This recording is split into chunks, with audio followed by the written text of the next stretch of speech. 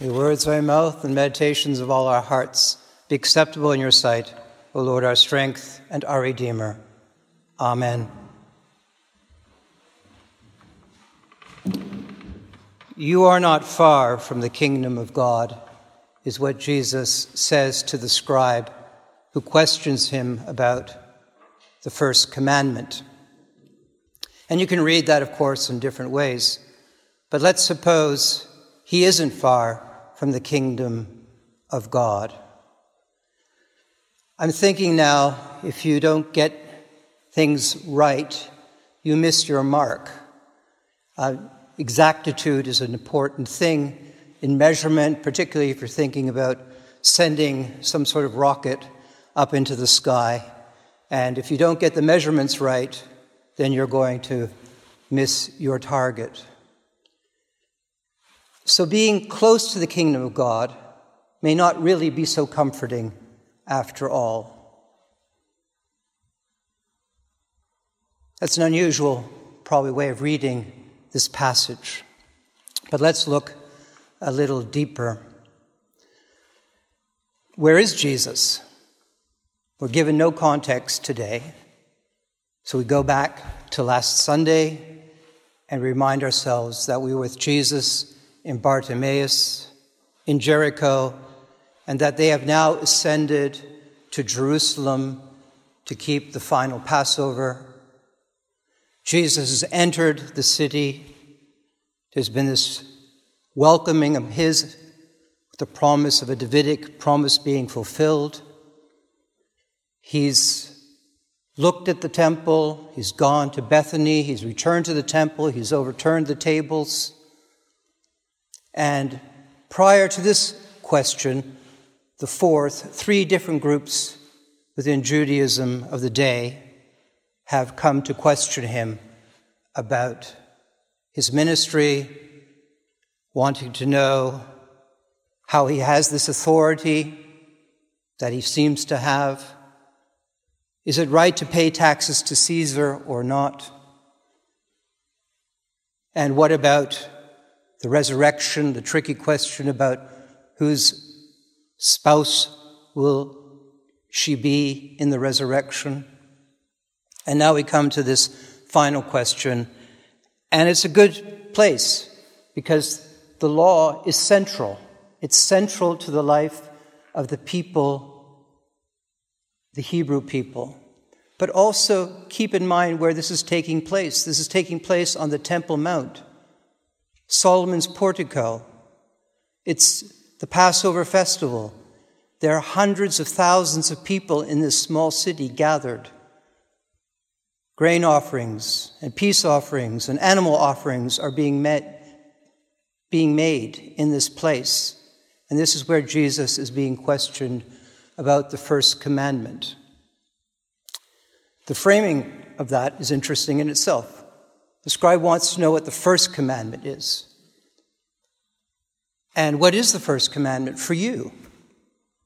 It may very much have to do with the circumstances that you find yourself in at this moment. If you've been betrayed, if somebody's stolen something from you, if somebody's killed something of you, like your reputation, or you're coveting somebody else's way of life or being. Is that for you, perhaps, at this moment, the first commandment? But what is the first commandment? That is the question, and Jesus answers as we know. The first is, "Hear, O Israel, the Lord our God, the Lord is one. You shall love the Lord your God with all your heart, with all your soul, and with all your mind, and with all your strength." The totality of who and what we are. With this totality of ourselves, we are to worship God.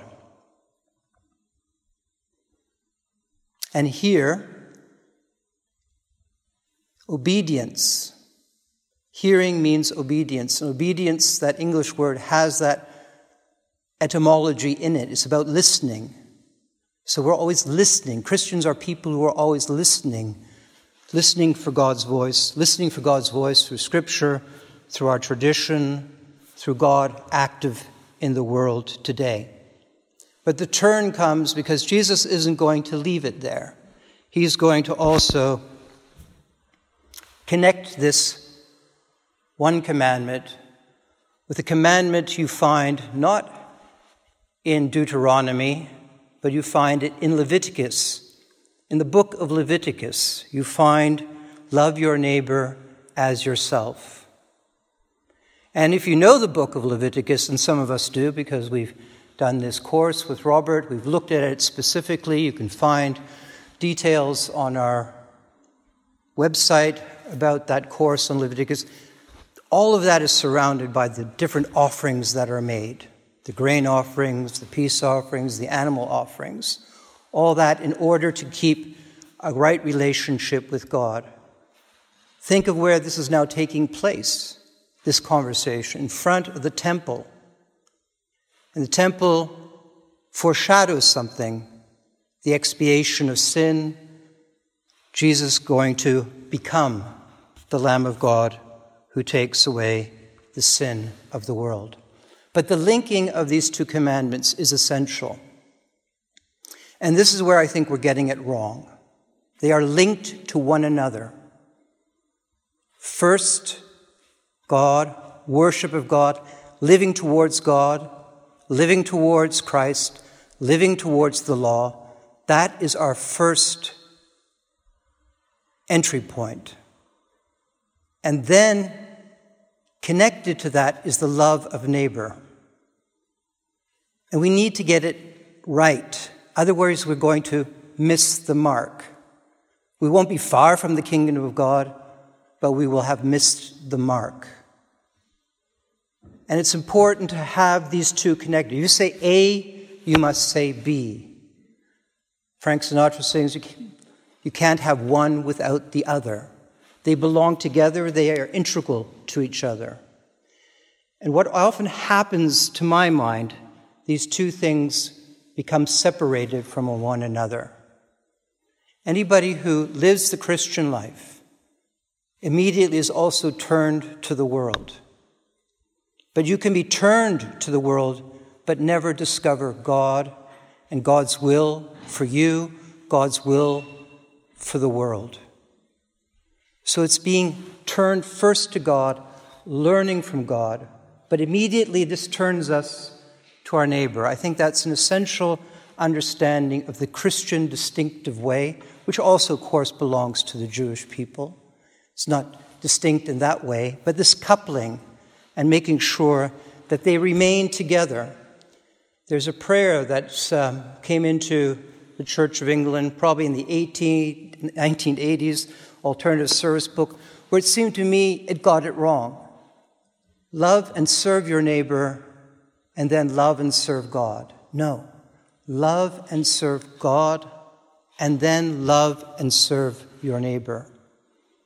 The moment there are two bills going through Parliament at some stage or other, bills to do with assisted suicide in the UK and Austria, coincidence that they're happening at the same time.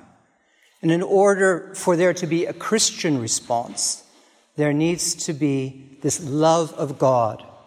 The love of God and all that He gives. The love of life that He gives us. That gift that He gives us. And then we can bring a Christian voice to these discussions about how assisted suicide in a secular society can be framed in a good way. It may not be framed in a Christian way in the end, but it can be framed in a good way where Christians still can have a voice. But the focus must be on loving God, seeking to fulfill His commandments, living towards Christ, living towards God, and then, and only then, it seems to me, are we going to live well towards our neighbor, our children, our spouse, fellow brothers and sisters in the faith. And this has something also, of course, to do with how we use the resources that are given to us, that we may be good stewards of all that God gives. Amen.